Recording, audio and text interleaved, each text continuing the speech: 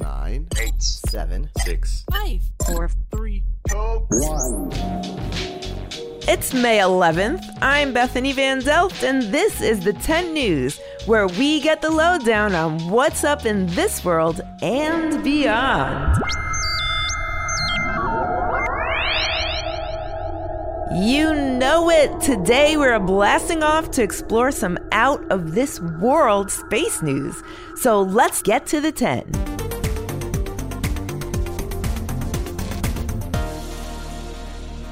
Things are looking up when it comes to exploring space, especially on Mars, where NASA recently landed a rover named Perseverance.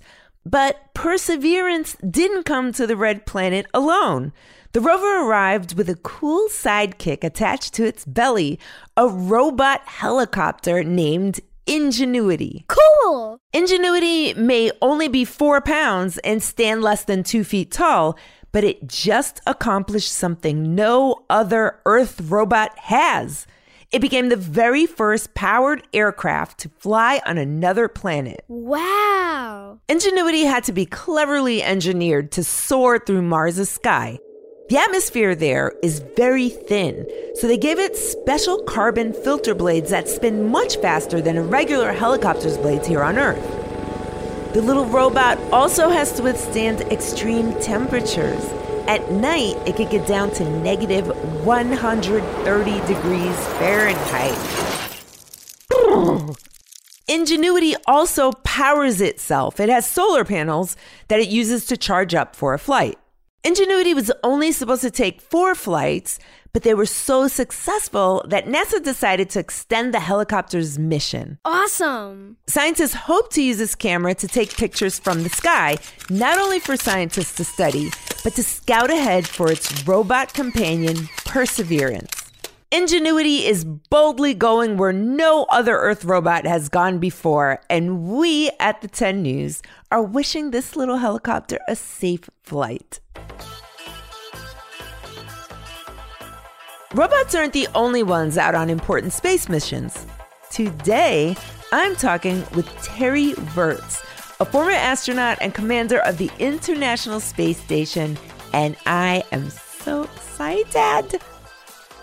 Thank you so much for joining us. Yeah, it's great to be with you guys. Did you always know, like your whole life, that you wanted to be an astronaut? When I was in kindergarten, the first book I ever read was one of those cardboard books with like 1 line per page. And it was about Apollo. So it was about the moon program. And it was the coolest book. I can still remember it, what it looked like. And I was hooked. What do you have to be really, really good at to become an astronaut? So there's different ways in NASA to be an astronaut. Now, there's also private companies taking tourists into space, maybe starting this year. So for that, you just need money.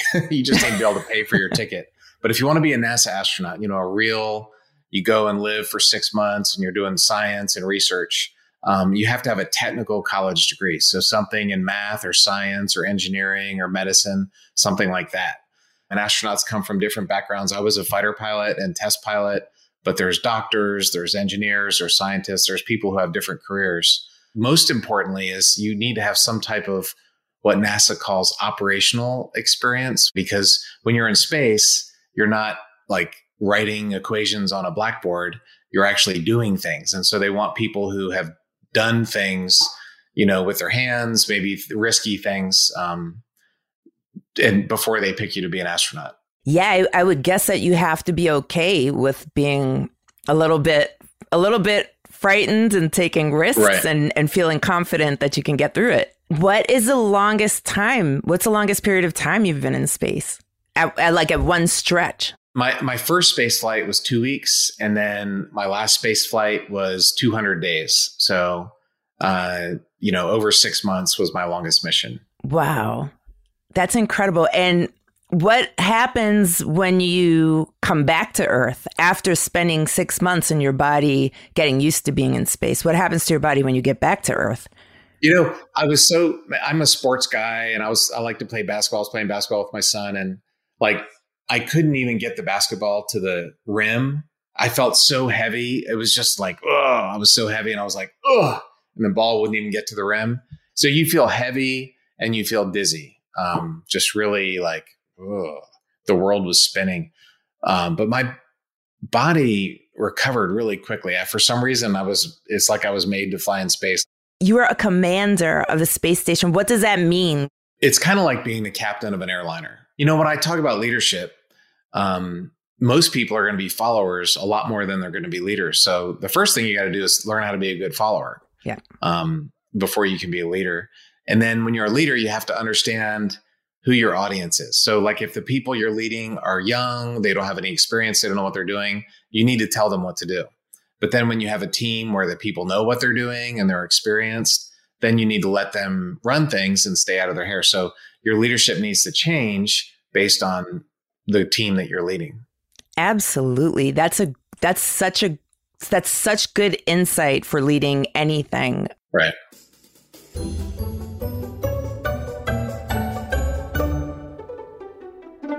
It's so great to have you with us. Now we have a few questions sent in by our tenors. Hi, my name is Ryden and I live in San Francisco, California. And my question for you guys is, how do astronauts entertain themselves? Well, so for me, I was mostly busy like every minute for 6 months. I had a lot of work to do. But one of the things that I did, like in the evenings after dinner, I was a photography guy. They tell me I took the most ever pictures in space. I like baseball, so I watched a lot of baseball. Or I listened to a show called Car Talk. It is the funniest radio show of all time. Hi, I'm Alex. I have a question for the astronaut.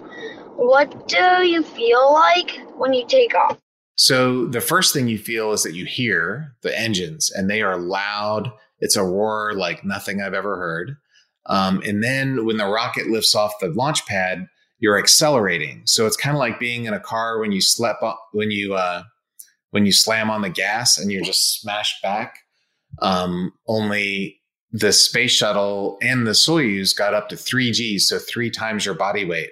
So that's kind of like laying on the ground and having 3 of your best friends lay on top of you, just smashing you down. It's hard to breathe. You have to push out your chest in order to let the oxygen in. And so you feel acceleration, you hear this amazing noise, and the shuttle has solid rocket motors. So it's like somebody grabbing you and just shaking you. So, the sound, the acceleration, the vibration is pretty amazing. Hi, I'm Lulu. I'm 9 years old. Have you been to the planet Mars? I have not. In fact, no human ever has, but we have sent drones there, which is pretty cool. These rovers, and NASA just today, the day we're recording this, flew the first ever helicopter. So it's the first ever airplane on another planet, which is so cool. Nobody's ever been to Mars. So hopefully someday the kids listening to this might be the first ones to go there. Hi, I'm Rose and I'm 7 years old. What is the coolest thing you've seen in space? Our planet. I saw so much, the galaxy is so cool. But just seeing Earth, and there's so many things about it. And so seeing the sunrise and sunsets, seeing the moonrise and moonsets, seeing the Bahamas and the snow of Russia and Canada and the mountains of the Alps and the Himalayas and the Rockies. So anyway, there's so many things. I could talk for hours. Hello, my name is Charlotte, and I'm 10 years old. I wanted to ask you what going up to space is like during COVID. The funny thing about that, I wrote a short book last year about how being in space was similar to being stuck on Earth in COVID. Because when I was there, we had 3 cargo ships back to back to back blew up.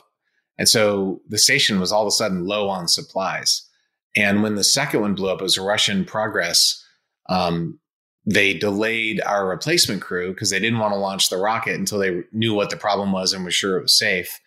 So they didn't want to send us back to Earth until the replacement crew got there. So they basically said, you're stuck in space until we can launch the replacement crew. So we were stuck in the space station. We didn't know how long it was going to last. We were low on supplies. And there was just a lot of similarities between being stuck in space and being stuck down here in COVID.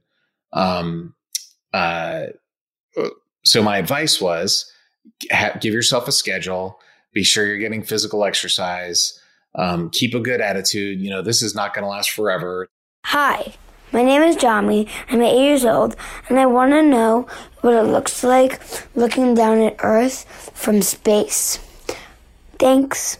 Well, it is amazing. And that, like I was talking about earlier, there's just so many different things to see.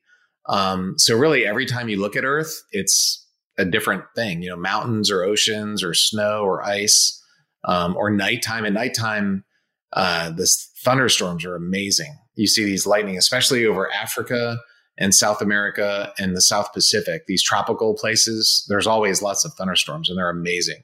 This is from a parent. Kelly wants to know, how do you go to the bathroom? From a parent, not from the kid. The kid, not from a kid. Yeah. Look, every human needs to know. So the answer is very carefully, because you don't want to be the person to make a mess. And the real bottom line is it's airflow. So on Earth, you have gravity. Gravity makes everything go in the right direction. In space, you need airflow. So they have these vacuums. They have a hose for number one, and then basically a can for number two. And one of these cargo ships, you know, every few months, one comes back to Earth. And so if you ever see like a Progress or a ISS cargo vehicle coming back to Earth, we call it deorbiting. And you see a big streak across it looks like a shooting star. You'll know what that streak is made out of. It is a poop streak. It's a poop tail. A shooting poop star. Shooting poop star. Wow. Thank you so much for doing this with us. It's so exciting to have you with us. Thanks for having me. This was really cool. Hope the kids enjoy it. Can't get enough about astronauts? Make sure to check out our episode this Saturday for more super space science and an extended interview with Terry. Now that we're space ready, let's check in on what else is going on in the world. The coronavirus vaccine is set to roll out to even more Americans. This week, the FDA is expected to announce that the Pfizer vaccine will be available to kids ages 12 to 15. Yes! It's an important step toward getting back to normal. That's what I'm talking about. Speaking of important science, pasta lovers everywhere have something to celebrate. Engineers have created a new kind of pasta that starts out flat, but then changes shape in boiling water.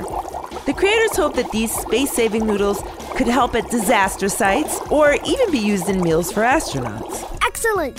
Oh my gosh, there's just so much cool stuff happening with space. Last week, SpaceX successfully landed a prototype of a ship they hope will one day go to the moon and even to Mars. Give Perseverance a high five when you get there. Give me some skin. The rocket soared 6 miles into the sky and did some aerial maneuvers before touching safely back down. Lucky you, it's... What? What's the big idea? Trivia on the 10. The weather on other planets is completely out of this world. On Uranus and Neptune, what kinds of weather do scientists think happens? Is it A, thunderstorms too quiet for humans to hear? B, rain made out of diamonds? Or C, tornadoes made out of ice?